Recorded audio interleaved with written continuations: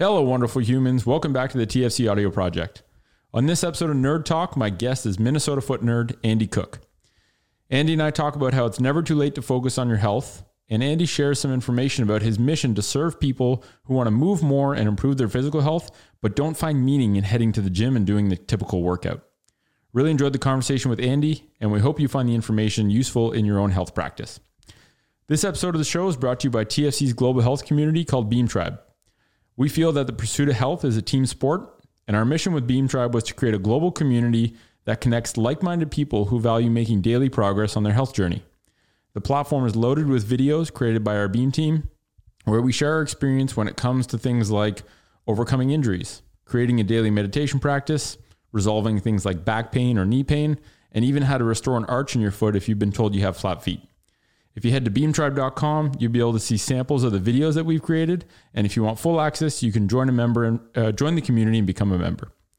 This episode is also sponsored by TFC Shop, your one-stop online store for balance beams, natural footwear, and foot health accessories. If you check out tfc-shop.com, you'll be able to check out our growing selection of products that we offer that help you live a more natural lifestyle. Last but not least, this episode is sponsored by the Roasters Pack. If you're into coffee, this unique company has a great subscription service that delivers you fresh beans to your door each month, along with the story behind each of the craft roasters that they come from. If you head to theroasterspack.com, use the code FOOT at checkout, you'll get $7 off your first month.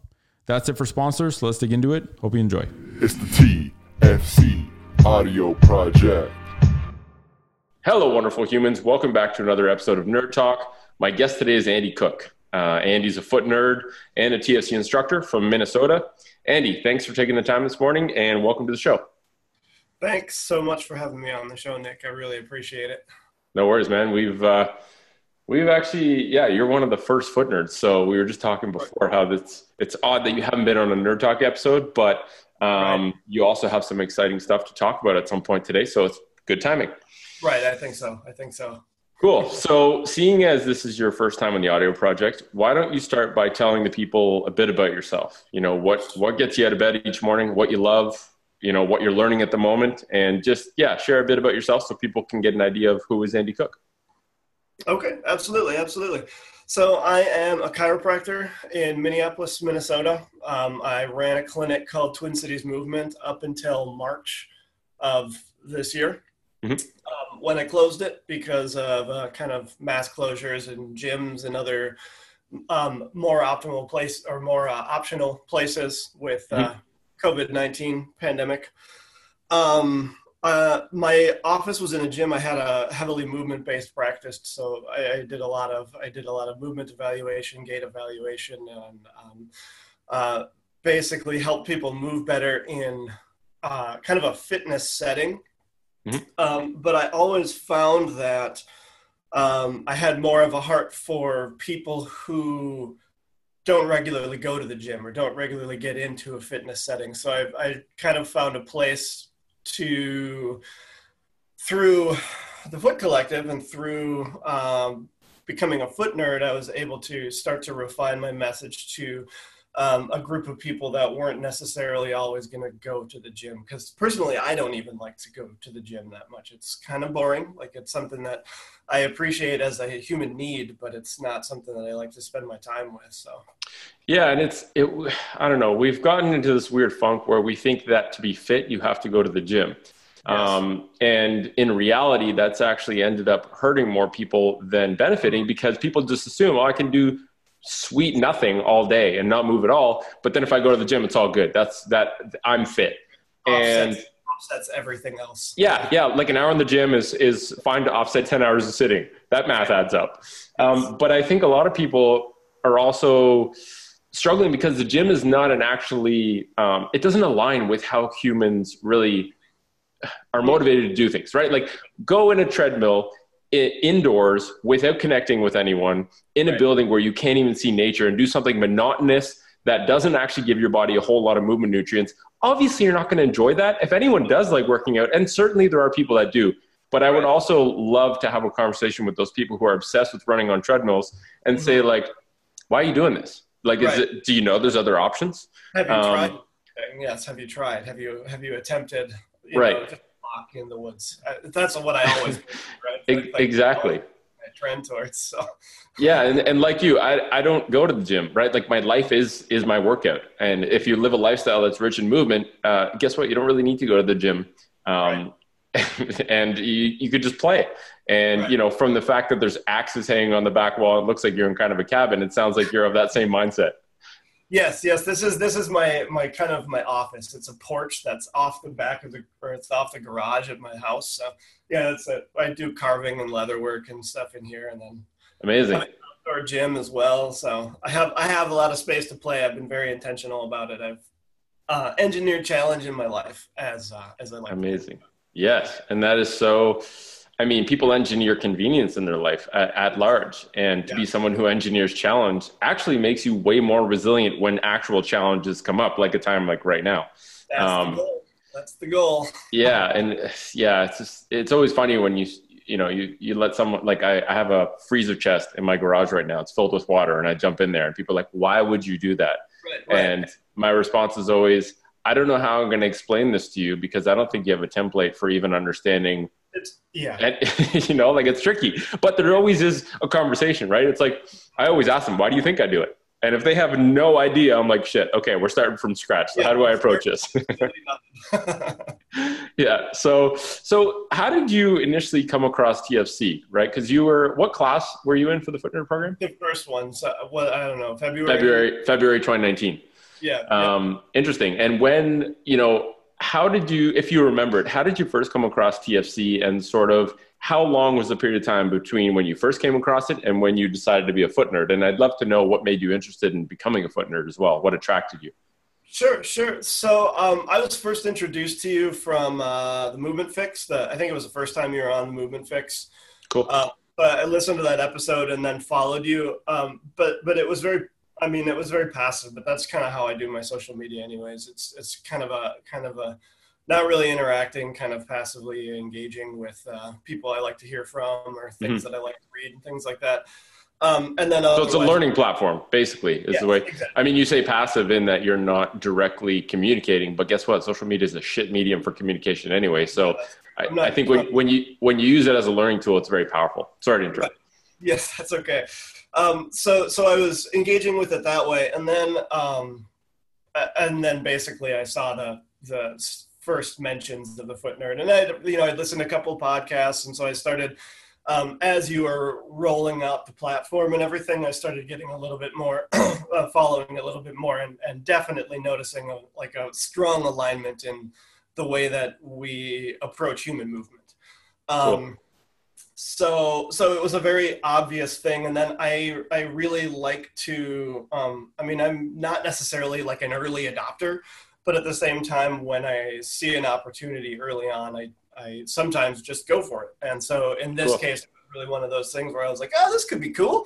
And yeah, whatever, dude, I'll contribute in some way. And then I'll, benefit in some way too, and everything will be cool. So, and fortunately I was right, that's exactly what has happened since. But well, thank you for leaning in, because it is, you say you're not an early adopter, but you were the earliest adopter of the Foot Nerd program. And it was like, when I look back, hindsight's always 20/20. And obviously if you're learning and growing and evolving, you're always going to look back and be like, wow, that was dog shit. And it was like, but it was the start, right? That was what you have to start at, something not very good in order to have a foundation built on. And so, yeah, and then what were your initial impressions of it when you did join?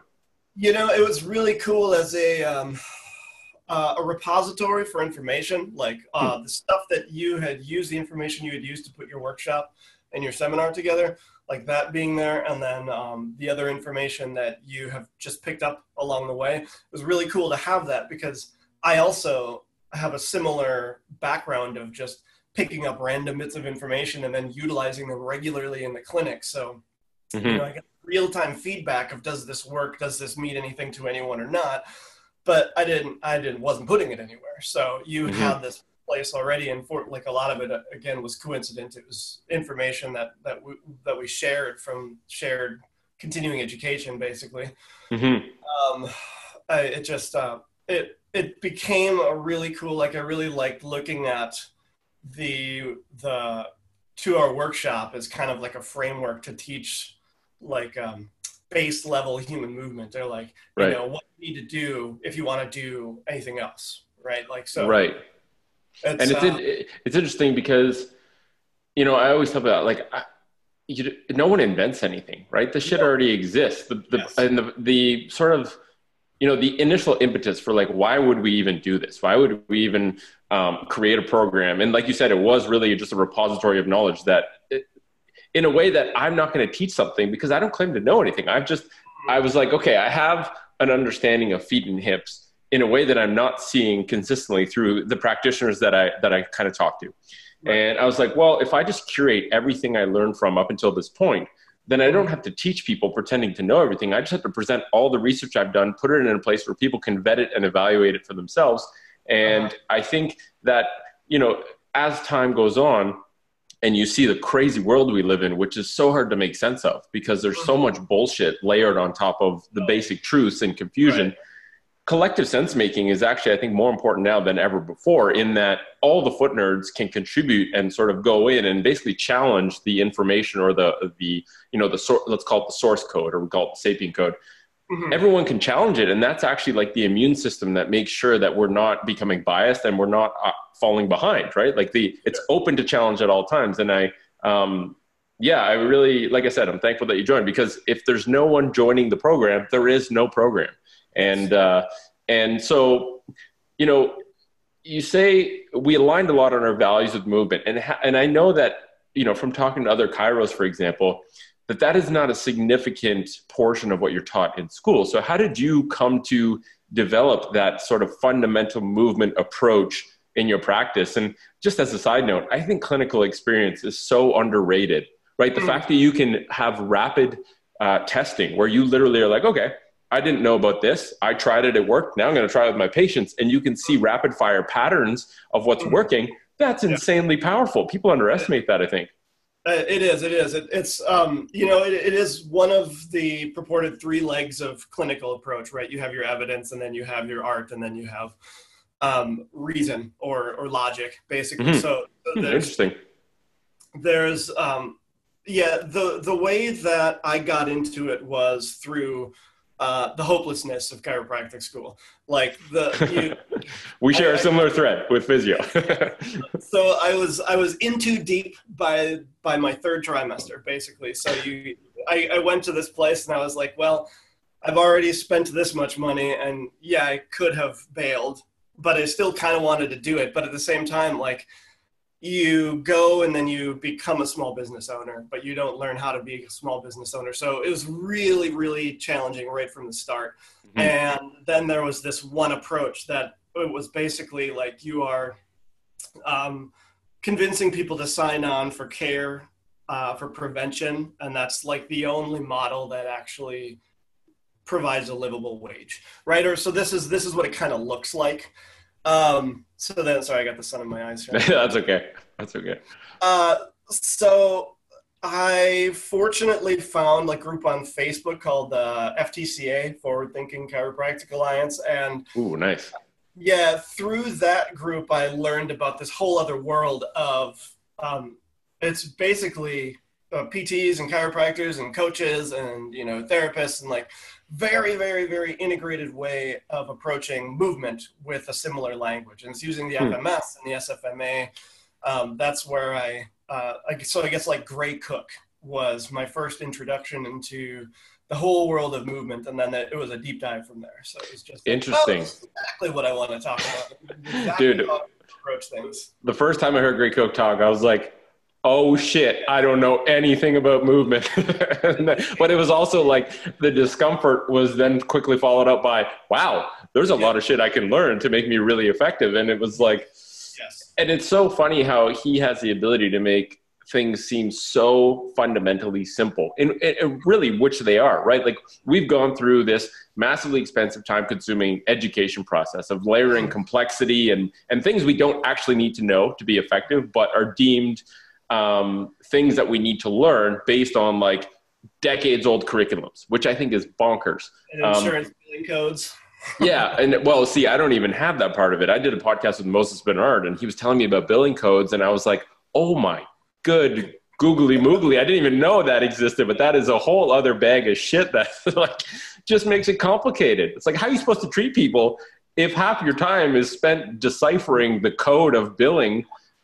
It's so funky. So you got into movement. Gray Cook was sort of your initial one. I share that sentiment. You know, him, Mike Boyle, Lee Burton, those guys, they just blew my mind. And I was like, it can be simple. And so, you know, how did that implementation go? So you graduated from Chiro School.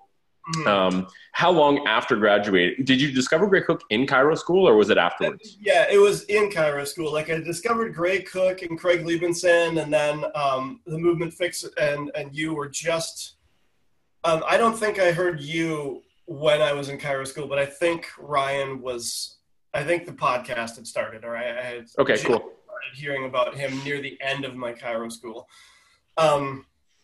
But so yeah, basically, like, I had my chiropractic school education, and then I went to a lot of continuing education. And so then for the first like 2 years outside of school, like, I followed this, it's called the it was called the ISCRS. So it's like the International Clinical Rehab Specialists or something like that. So it's now called R2P. So it's Craig Liebenson's way of, again, curating groups of people that are like-minded in a way to provide continuing education that's not necessarily garbage, right? Because there's a lot of garbage continuing education, and that there's some not. So I kind of followed this curriculum arbitrarily, but it was a bunch of classes that I wanted to take. And so then it was SFMA 1 and 2, and then DNS, and all of these like ways of learning natural human movement or developmental human movement, or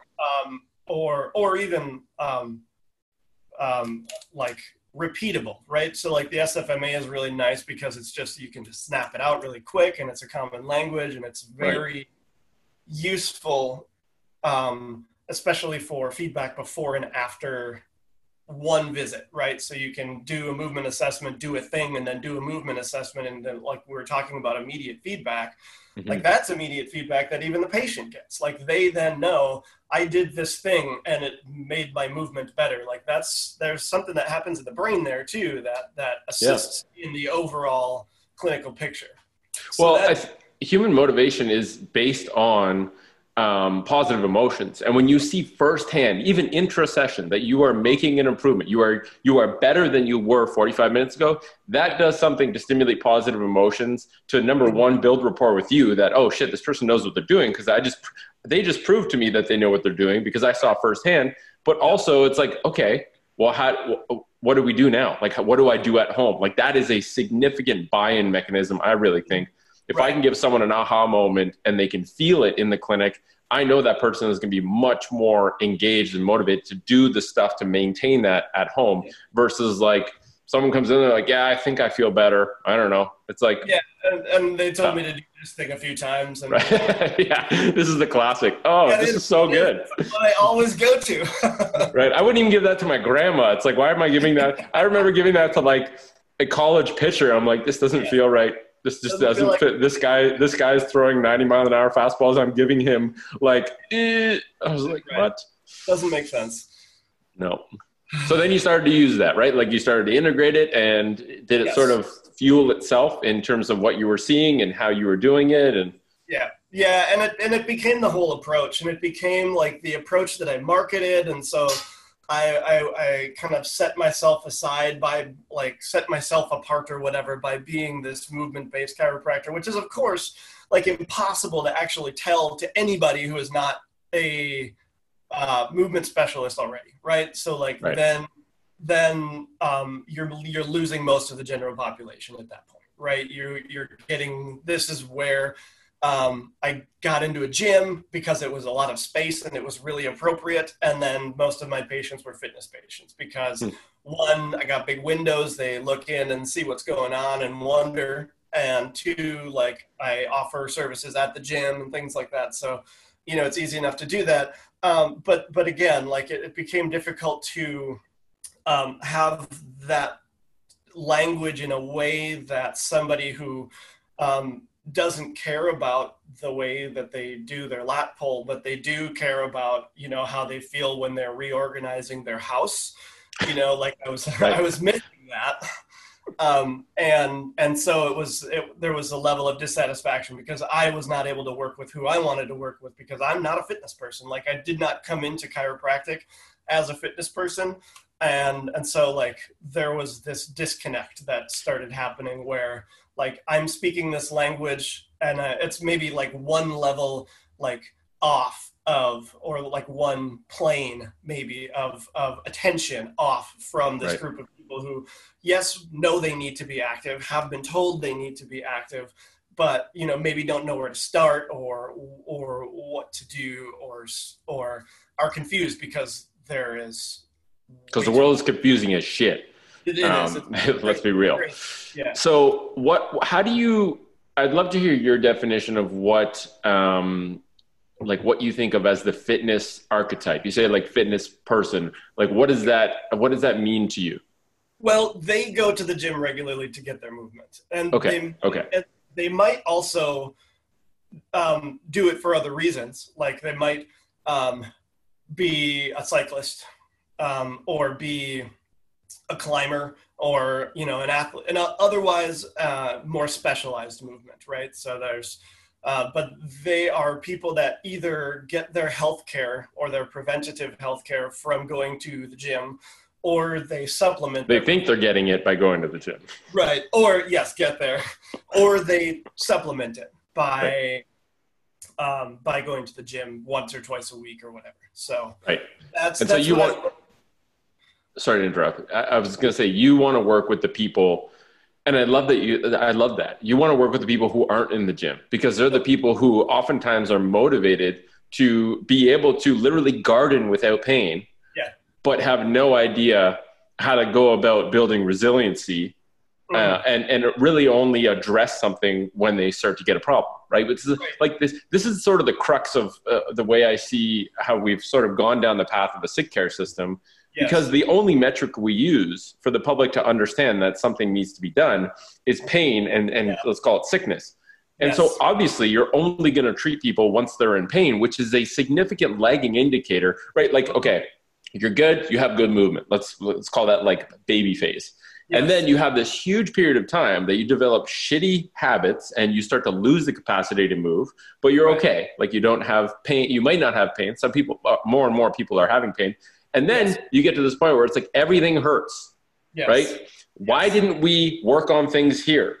Like, why didn't we talk about movement in high school? That's really the root question. But it's this disconnect where you want to get people that are here instead of waiting until they're broken down and just like, you know, really upset that they can't do shit anymore. And it's like, and I agree, that is such a broad group of people that is, I think, underserved or not served at all. And most of them are not doing themselves any favor, because there's distraction that is a result of, you know, there's the overall pile of Western civilization, like leavings, like the shit is basically piled on everyone. And like, that's kind of the group of people that I feel like, like I would be that person if I was not educated on that place, right? Like I thought that education, and so I am not, but I very well could be. And that's, you relate to them. You relate to that group.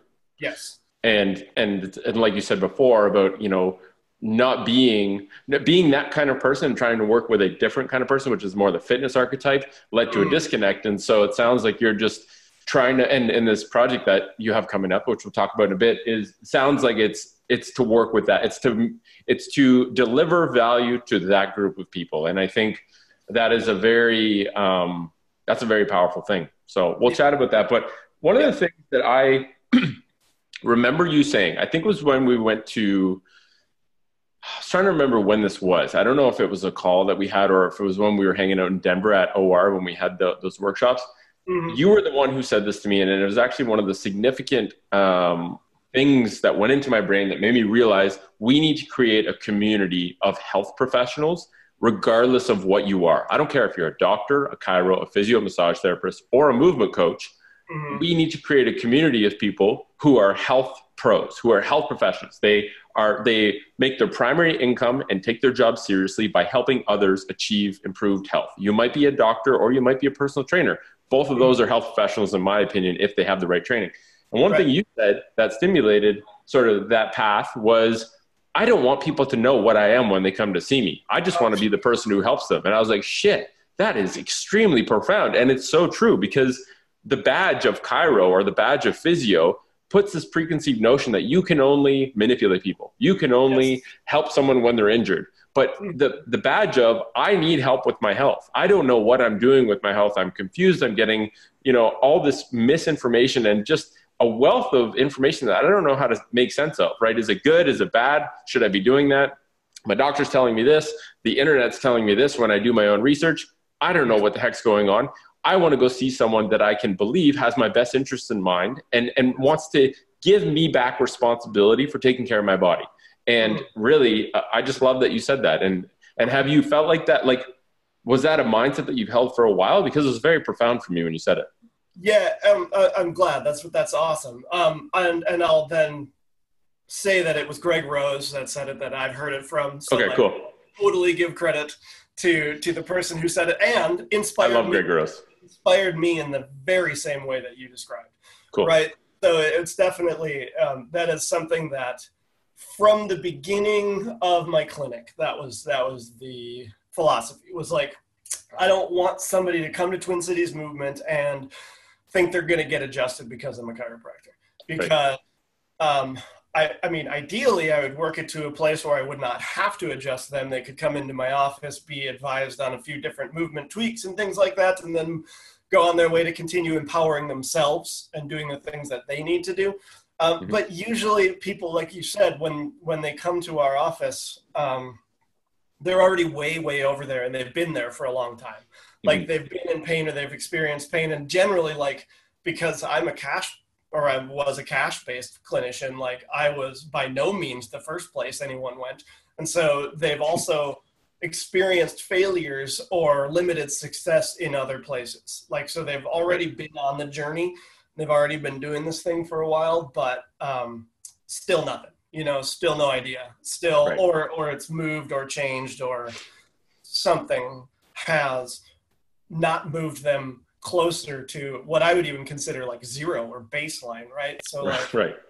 Yeah, that's a great point. Like people get sick and tired of Band-Aids, right? They're like, well, and people, I think their intuition tells them that if something is recurring, then there's still a problem there, right?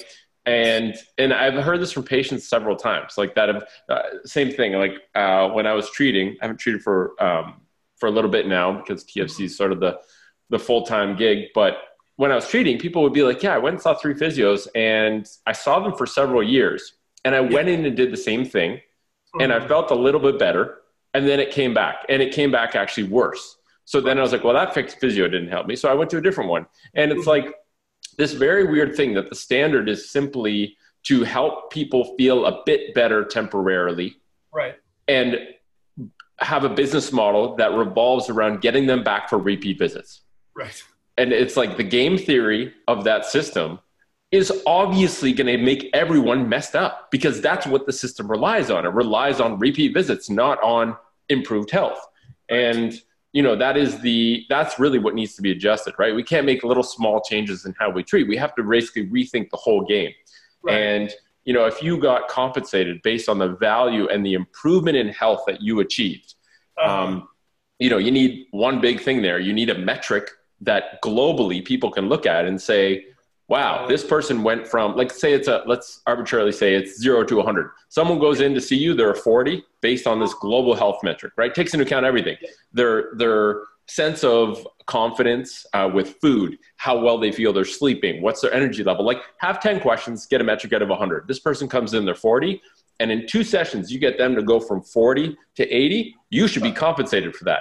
And the person that they go to at a 40 and they see them for 20 visits and they're now at 51, that's an indicator, right? So imagine a doctor had a dashboard of like 100 people in the area that all had the best ratio of least amount of visits to most improvement of the global health metric. That's how you change the game theory of health. And that's how you reward people who are effective, by paying them for how much good they do instead of how many times they see people.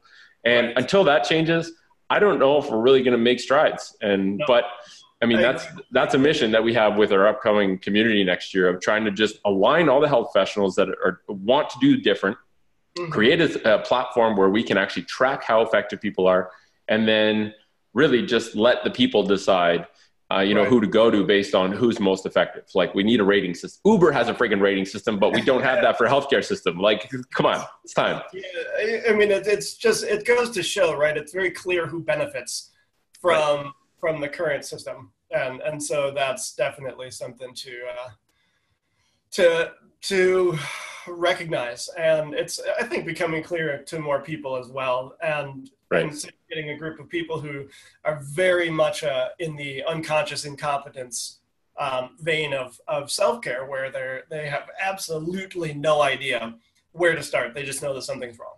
But then, so I like that, for like journeying to the next phase of knowledge with these group of professionals. And even, you talk about self-care, and that really involves taking responsibility, right? Like taking responsibility for your health. But I heard Gabor Mate break down the word responsibility, and it's responsibility, the ability to respond. If people don't even have the information available to them, and they're not being given that information by the supposed experts, they are not in a position to take responsibility. And it's so unfair for a doctor to say, you need to lose weight, you're overweight, you're obese, and to give someone no advice on how to actually do that is such bullshit. It's like, you aren't able to do this. You don't want to be obese, but you are. You need to stop doing that. So stop, because it's really bad for your health. Like, thanks for nothing, doc. Like, what the hell? We need a better standard. Yes. Okay, rant over. So you got to rant once in a while.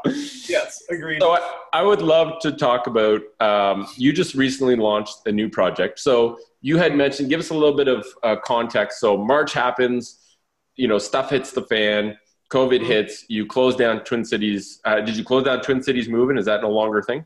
Yes. Close that down, and then give me sort of the Coles notes on from that point until right now, leading up to the project you launched. So talk about, how that transition went, and then maybe give us an intro as to like, what is the project, who's it for, and I'll just fire questions at you based on, because I don't know much. I was going to do a bunch of research about it, and I was like, you know what, it might be better just ask him about it and allow you to answer questions that I have as they come up, because then I think it'll answer a lot of questions that the public might have about it. So March hits, what next? Okay. So first, can I ask, did you say Coles notes? Just like at the beginning? I did. I'm just used to saying that. It's like, but no, that's cool. Like it's Cliff's Notes is what we have. It's the product I'm familiar with here. So I never actually used them, but I use Coles Notes as a way to say the brief, right? Instead of but let's be honest, this is a podcast. It's informal. No need for Cliff Notes. Give us the full deal. Yes. So, basically, I had started communicating with a strength coach in Minneapolis through networking with my clinic a few years before my closure. And so we just met regularly, and he is like a really good educator. He's a really, really cool guy. I really liked the way that he taught. And so I was like, I kind of want this guy to coach my mom. Right? Like I want my mom to learn how to move in a way that she can fulfill or feel more fulfilled in her life, even than she already does. Like she's very active. She gardens, she hikes, she bikes, she does all of these things, but she still has pain regularly. Right? So I would like to see what I could do about teaching awareness and movement to her with this person who is already an experienced strength coach. So that was like over coffee, he and I were like, we should do a workshop for older adults, teaching them how to move better. Or even like I think we talked about it at the time, like we should do teaching like strength coaching to older adults. Cause right, you have these spaces that where people normally train strength, and they're really only welcoming to people who like to train strength. And anyone else who's even remotely curious, but still very, very frightened, would never ever go there and would never ever benefit from that. And so even like my space, I offered strength training, and I tried to make it as inviting, ableist, or as I don't think as conscious to ability as I possibly could, and open to ability as I possibly could. And even that, it was still in a gym, and so it was still not that approachable. Right. And then I started, then there's like the YMCA or places where an older adult would traditionally work out. And I don't feel like the input is enough. Like there's not heavy enough lifting, or there's not enough focus on compound movements. There's a lot of isolation. Mm-hmm. And I'm not a huge fan of that. I mean, yes, that works, but I feel like as far as does it work though? What does it work for? To build bigger muscles? Like that's all it works for, I feel. So in that it is movement with other people usually. Like there are other needs that are typically met, in this way. So, I don't knock it completely, but I do feel like none of us have enough time now for whatever reason, right? Who knows why none of us have enough time now, but none of us have enough time. And where's our time going? I want to find that out. Where's it all going now that I'm sitting at home all day, every day? Right. I have no time. I have no time. So somehow that happens, and it's certainly not enough time to, why would you want to do more at the gym? Because that's very boring and almost always very boring.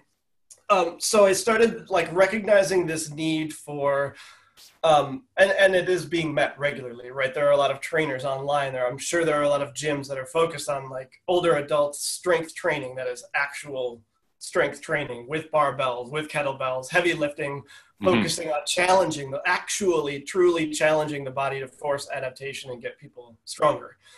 So that exists, but it's few and far between. And so we started talking about this workshop to teach people, like it became like, we were like, what if we taught people how to teach older adults how to strength train? Like kind of like it went all the way there through this conversation. But in the end, I was a clinic owner and distractible and a parent and a husband. So I didn't have time to approach that 2 years ago, and it was kind of just sidelined. Then COVID happens. He had to close his gym and I had to close my clinic.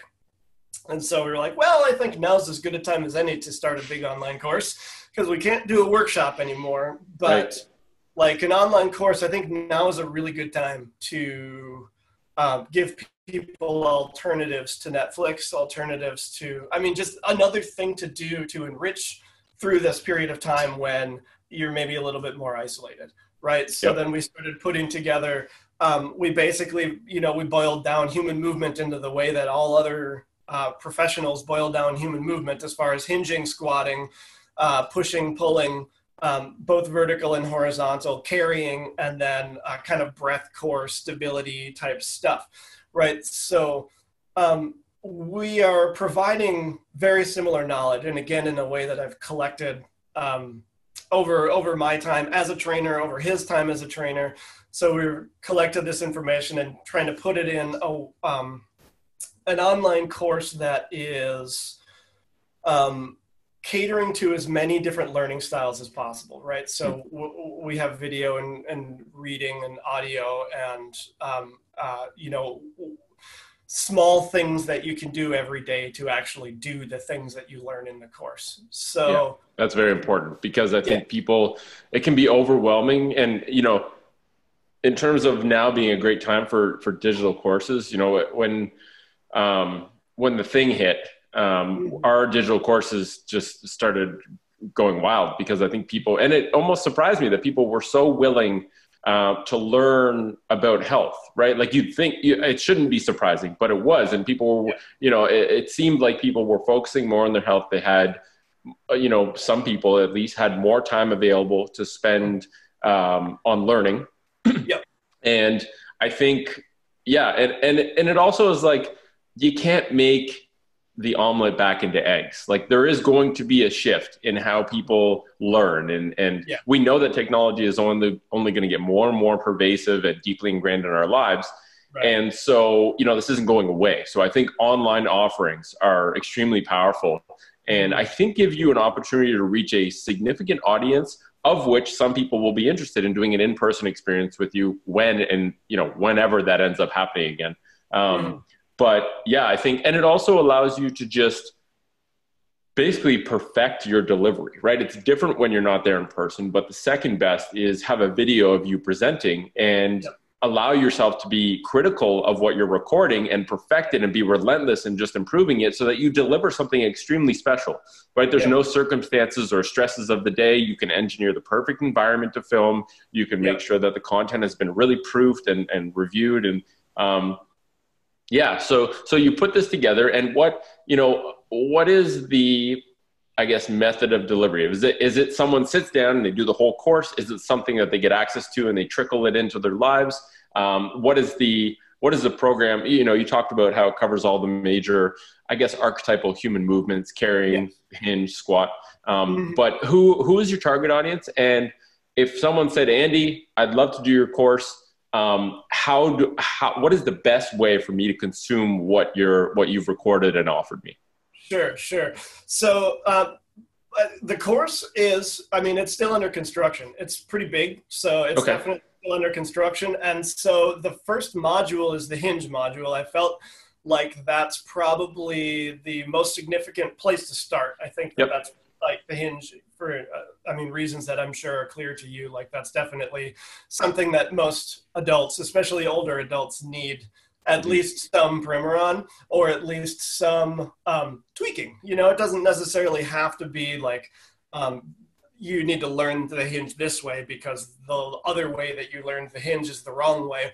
It's just more enhancement of information, basically. Yeah, and even like, do you know that a hinge is the thing, right? Like, I've stopped calling the hinge a hinge. I just I'm going to show you how to learn the back and knee protector, because that's really the way I look at it. People are like, oh shit, yeah, my back and knees are messed up. I really want to learn that. And it's more tangible. And then you say, well, we also call it the hinge. And you shouldn't have forgotten how to do this, but we forget. And so let's reintroduce you to it.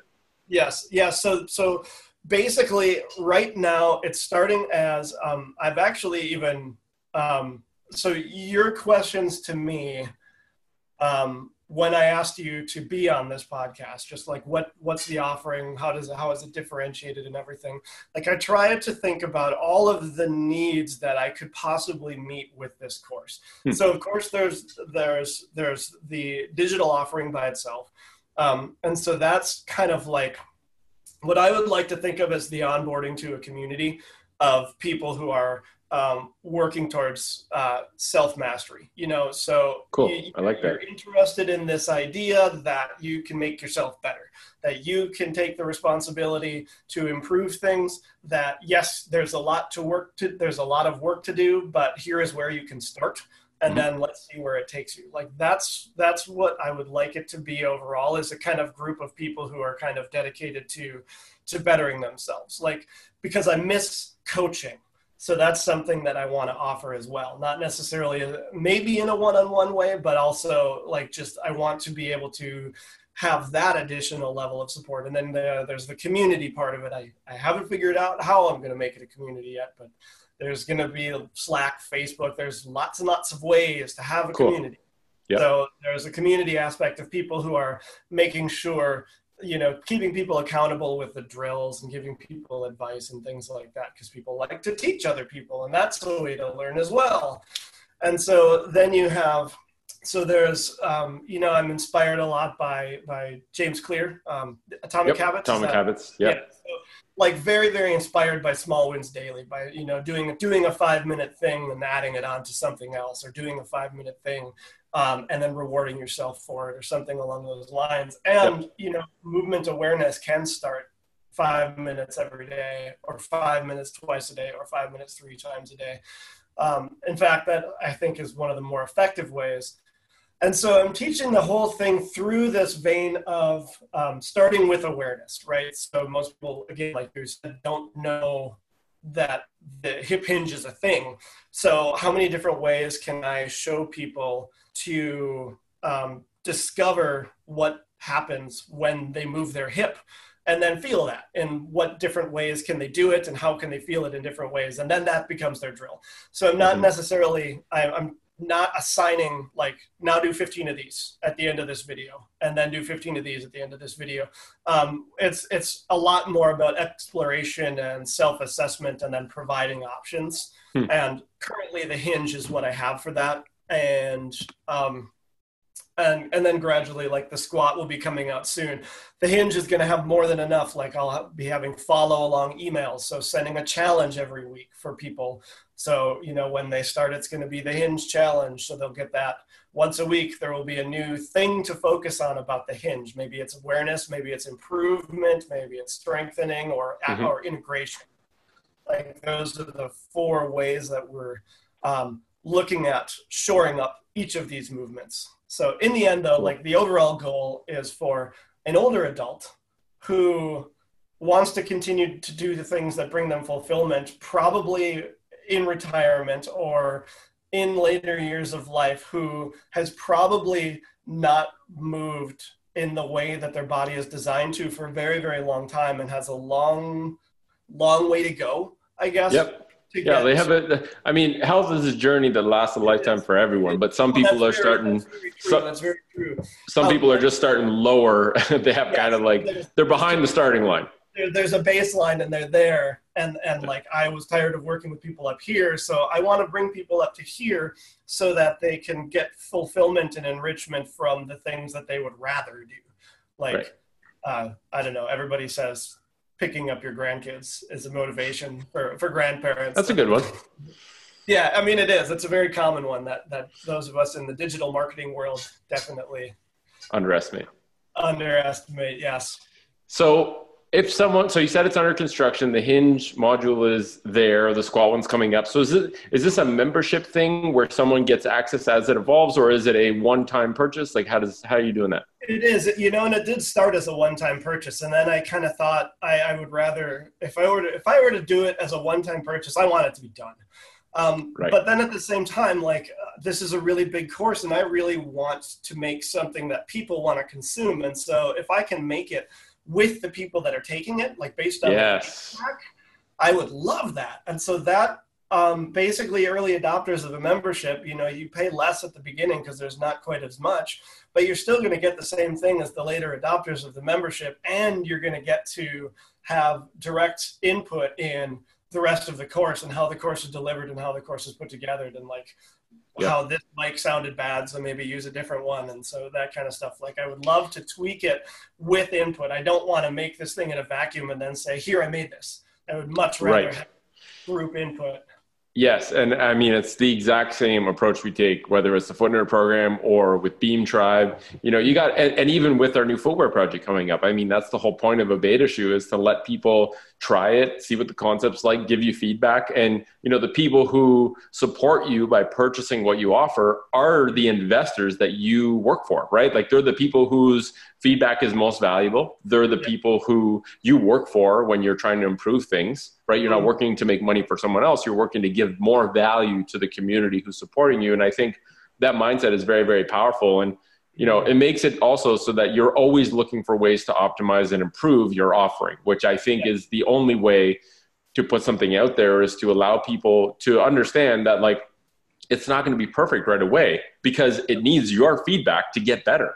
And and that's that mindset is extremely powerful, and something that you can really only do if you're pretty nimble, right? If you have the mindset of Kaizen, it's like constant incremental improvement. That is the mindset, right? Instead of, like you said, so many people create something in a vacuum, they don't get the result that they wanted, and then they're like, oh, it wasn't good. It's like, well, no, you have to look at it as like a sculpture that is going to perpetually be refined and sharpened, instead of like something that you think you know what people want, when in reality you have to find out you have to give them a taste, but then you have to find out what they want, or what they need rather. So yeah, I think that's great. Yeah, thanks. Yeah, so it's been pretty exciting. It's definitely, you know, I respect the people that like yourself that create content and put it out and educate with a self-created structure, right? Like, you obviously have this very productive period of time where no one is telling you what to do, but you are telling you what to do and getting it done. Right. Like, definitely, in the place where I'm at now, where I was clearly very service-based and one-to-one with people. Now managing my time is very different. So that's definitely a different exploration and a whole other pile of worms. But it's also, I really do enjoy the flexibility of it too. Like I can hang out in my yard a lot more. So yes. And I really think that the ability to determine your own cadence, and what I mean by that is like, okay, you know, I've sort of developed an understanding of how does my brain actually work? How can I extract the most out of my brain without destroying myself while doing that, without killing my health, without losing joy for what I do? And you start to learn like these, you know, I got the term from Elon Musk, brain cycle. It's like, I know my brain works really well for 90 minutes in terms of deep work, something that I'm immersed in. After 90 minutes, I start to lose the ability to focus. And I think what I used to do was just try and push through, right?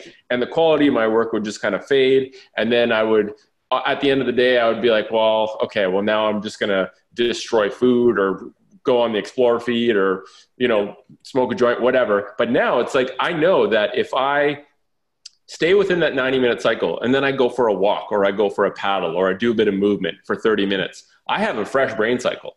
And I can keep doing those. And more importantly, I can do it sustainably. So by the end of the day, and there's also something to be said about bookending the start and the end of your day. And I find that that was a really big growth curve for me, because when you make your own schedule, it's up to you to determine what the workday is. And if you don't specify what the workday is, if you're running your own business, there is never an end to what needs to be done.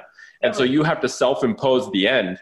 And, you know, if a lot of it is based on communicating and connecting with people where you're getting messages and emails, I've learned that if I just schedule time for email, if I schedule blackout time where I will not touch my phone on a Sunday, I will not be reachable to anyone past this time or before, you know, 5 to 7 is my morning routine, 5 to 6:30 or 7. I don't care who you are. Unless you're my mom and you just broke your hip, I'm not talking to you at that time, because that is my time. And if I don't reserve it, it basically gets taken by other people. So yeah, I think it's a perpetual learning process itself, but it is different. You know, and I love though, like the way that it has allowed me to empathize with the people that I'm trying to serve in a different way. Like, yeah, I know movement. And I've applied movement in my life, and I've brought myself closer to baseline using movement education. I would like to provide that for other people. And at the same time, what I'm doing now is I'll just call it rewilding myself. I'm exploring sleep. I'm exploring, you know, natural movement outside, being in nature, and old traditional skills and crafting and like different other needs to be met that are clearly needs that humans have that are generally unaddressed. Like, yes, now movement is on lockdown, so now I'm going to work on these other things. And again, like you said, Kaizen, gradually improve just a little bit every day. Like, I think it's I like the insight that provides. I like, you know, because like you say, we are all on a journey. So just because I'm a coach doesn't mean I'm like at a point. Like, I'm still on this journey with other people, and like having that insight is really nice for empathy, to have a good conversation with somebody and hear where they're at. Yeah, and it is also liberating to know that you don't have to do everything right now, right? Like every single day you have a new 24-hour cycle where you can just crush the day and get stuff done. And so you don't have to do that extra little bit today because you got another day tomorrow, you know, and it's better to just appreciate the day and enjoy what you're doing than it is to try and get to this arbitrary destination twice as fast at the expense of having a shitty life. It's like, I've done that so many times. It still boggles me that I continue to do it from time to time. Oh, totally. Yes. And it's not about not doing it. It's just detecting when you're doing that, because it's really hard when you're in it. And I'd like to, you know, I commend you on doing this project, because it is it takes courage, right? To do something where you have no idea, you're going to put in all this work. You don't know, you're at the end of the day, you don't know if people are going to buy it, want it. You don't know what criticisms you're going to get. And so it takes courage to just know, like, I believe with my full soul that this is something people need. I've seen it from the people I work with. I know there's an underserved group of people that want to be healthy, but they don't have the tools available to do it. and to have the courage to just do it, and also push through the times where it feels like it's getting really hard. Because I think this is one of the things that with some of the people I speak to, people just give up too early, I think. Like, don't stop until you're forced to stop. And I think people hit one obstacle and they think that that's the end. It's like, that's walk around that obstacle. Like, find it. Right. It's the obstacle is the way. It's teaching you how to change so that you keep going. And I think that's very powerful. Those never change. You know, those never ever change. The obstacles are always going to be there. So, yeah. And if it was easy, everyone would do it, and it wouldn't be as fun. Like, we need challenge. Oh, yeah. Yes, that's very true. So what? So just to kind of wrap up, at the very end, I want to find out, like, where can people go to get information or to sign up or to get all these things. But I'd like to ask nerds on these Nerd Talk episodes a couple questions at the end. Sure. And one of them is Keystone Habits. So I don't know if that was James Clear that talked about Keystone Habits, but I think so. Yeah, so they're basically these habits that have a multiplier effect on your day that are extremely important and allow all of your other habits to be better, or the rest of your day to be better. Do you have any keystone habits that come to mind that you find really powerful? Yeah, I have a morning routine and an evening routine. And, amazing. So the morning routine: wake up, clean up, brush teeth, have a smoothie, have some coffee. Meditate, do some self-reflective writing, and then move and smudge with sage. Like, all of that stuff every morning. And I don't care how the rest of the day goes. Like, I could be productive or not, but I've met most of my needs already by 9 o'clock. So that makes me a better parent. That makes me more productive when I'm working. That makes it more sustainable for the rest of the day if I need to dig into, like, actual deep work or the dreaded, like, digital stuff that I actually like. For being a digital course creator, I don't really like being on a computer. Right, necessary evil. Yes, I know, totally.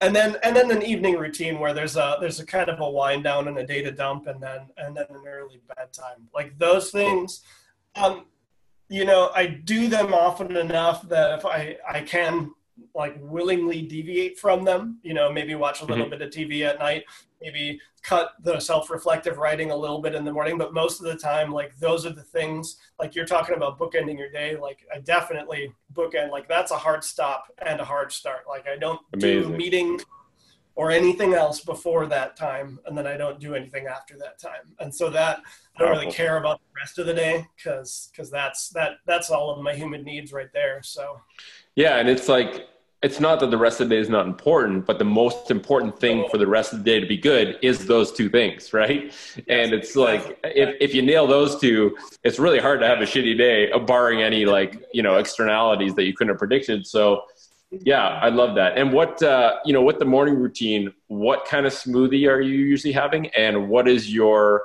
let's call it weapon of choice when it comes to meditation? How do you do it? Where do you do it? How long? Sure. So the smoothie is just fruit, and it's frozen fruit, which I have started to appreciate, the combination of strawberry, banana, and pineapple. Ooh, yeah. Hell yeah.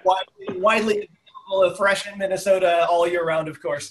And then non-dairy yogurt and spinach and some chia seeds. Cool. So lots of fruits and vegetables, no dairy. That's a power smoothie right there. Yeah, pretty much. It's like a drink, and it's pretty tasty. Maybe a little bit of orange juice for flavor. And then meditation. I recently read Think Like a Monk, and so it's a very simple meditation that I go for, I'd say, roughly 5 to 10 minutes. Just having a mantra of calm, balance, stillness, ease, or calm, balance, ease, stillness, peace. Just basically a continuous mantra, focusing, saying that, finishing with an intention, and then moving on to, like, I do that, and then I do some self-reflective writing. Like, currently I've been working on, I don't know if you're familiar with Jordan Peterson. Yep, very. He's a psychologist in Canada. Yeah, he has the self-authoring suite. He and some other people have the self-authoring suite. So it's just like, way of exploring your past, present, and future through writing. It's kind of cool. So I'm running with that right now. And then after that, I'll do something else. Cool. And is he doing that with Rebel Wisdom? Does that name ring a bell? Jordan Peterson? No, this is a kind of a shitty website that, like a shitty WordPress website that like whatever. Those are always the best. Let's be real. The shitty websites are always have more meaningful content. They do because like who has time to make a nice website if you have good stuff on it? Dude, I've always felt like that. I'm like, there's an inverse correlation. The better your website is, the better looking it is. Probably more time has been spent there to trick people to visit instead of like the content that builds a reason to visit. So very cool. Yes. Are there any habits, is there one habit right now that you're trying to install? And is there one habit right now that you're trying to uninstall and remove from your day? Like, are there does anything come to mind when those two things come up? Yeah. So like, I think getting a little bit more of a productive planning or strategy session into my day, week, month. Okay. I would really like that. Like right now, like I feel like I nailed the bookends, like I said. So now I really want to start nailing in the productivity, right? I really want, because I don't want to do work for even 6 hours a day. Like I would be fine getting 3 hours of good work done and then experiencing life for the rest of the day and seeing how that works for me, maybe 6 hours, something like that, if I really need to do more work.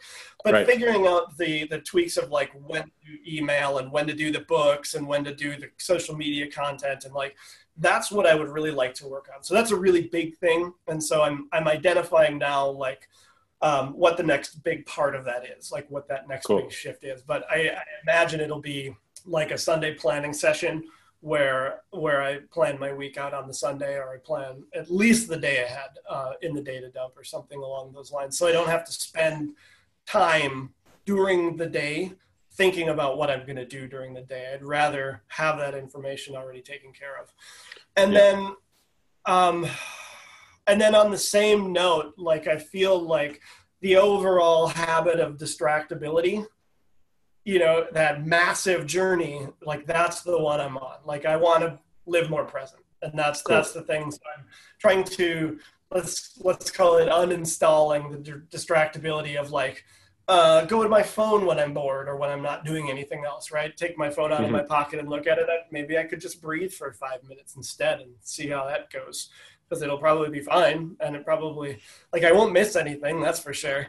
Right. Well, welcome to the global struggle right now, because there's billions of dollars spent to work on getting really good at distracting us. So there's a book called Indistractable by Nir Eyal, and it's a really potent book. I found that one really good at contextualizing, why distraction is so easy. And also he makes a distinction, which I find really helpful: distraction versus, and I used to think that the opposite of distraction is focus. But the way he frames it is the opposite of distraction is traction, right? Yep. Traction as in moving forward, like getting a good grasp on the ground and moving forward. And distraction is the opposite. So he talks about how traction is going in the direction of something you set out to do. Distraction is moving you away from accomplishing something you want to do. And one of the biggest things that I took away from that is that in order to stave off distraction, you first have to define traction. And I think that comes back to your outline the day, because I do that now. The night before, I will write down what I'm doing the next day, or at least the biggest priorities. Like, these are the non-negotiable things I need to get done. These are things I'd like to get done. If I have extra, this is what I'd love to get done. And usually that last category gets ported over to the next day. But when you define traction, it's really easy. And especially I use a time block calendar. So it's really easy to know when I'm distracted, because I automatically have a definition of what traction is. And if I'm not doing that, I'm getting distracted. So Sure. I love that. And that's so, I don't know. It's just so, there's so much elegance to that. Like, because really just defining a goal, right? Like, so it's really just, like, many of us, and I feel like this is like the distractibility, but like the health problem, and like the fact that people are so focused on so many different things. like everything's getting lost and no one has goals and no one has moorings. And right. I feel It's like fuzzy. defining goals is so incredibly important. Like it's definitely something that like I tried to do with my patients all the time. And then clearly, they clearly identify their goals and then clearly work with them to make sure that they're continuing to meet those goals if they're actually that important to them. So yeah, if you want to hit a target, you need to have a target. I think a lot of people are trying to hit what they think of as targets, but they don't even know what the actual target is, right? Oh, I want to be healthy. People always say this. I love doing this now. What's your goal? What do you want? I want to be healthy. What does health mean to you? And then there's just crickets. And it's like, you want to be something you don't even know what that something is. We need to define that so that you actually have an idea of how to get there. And, I also should say that I schedule in things in my day that would be considered distractions. So I will put 30-minute blocks of just go wild on social media. And doing that during that time is actually not being distracted because it's doing what I set out to do. So it's kind of like a little hack to let me still, have an outlet for that, but have it intentionally when I want to do it instead of when I get hijacked. So totally. Cool, man. All right. Well, let's talk, maybe let people know how they can find you and what you're doing in this new project. And then we'll close this sucker out. Okay. So I'm on Instagram at Be Surefooted. So that's where I'm, that's my own life experiment. And then a little bit of like, that's where I do the messaging for Never Too Late, which is the program that we're talking about today. And so that's besurefooted.com/nevertoolate. And that's one word. That's the landing page for the course. That's where you'll get more information, or you'll get the ability to sign up for the pre-sale list or the get more information list. And then we'll stay in touch that way. Cool. So, yeah. Sounds good, man. Well, thank you for putting in the energy and the time and the brain power to creating something, to put it out there in the world and give people value. Thank you for being part of the Foot Nerd program, for being a badass foot nerd. I really, I appreciate you immensely. I appreciate all the foot nerds because, like I said, without people wanting to actually be part of that community, there is no such community. It's a community of one, and that is not a community. So, yeah, man, thank you for everything. People can go there, find out the scoop on Never Too Late. It sounds like an awesome project. Thank you so much for taking time out of your day. I hope that your morning went well, and I hope the rest of your day is awesome. So thanks again. And for anyone listening, we hope that gave you guys some value in terms of what we talked about. Check out Never Too Late. Let Andy know how you like it, help him evolve it and make it amazing. And we'll catch you next week. Ciao. Thanks a lot. No worries.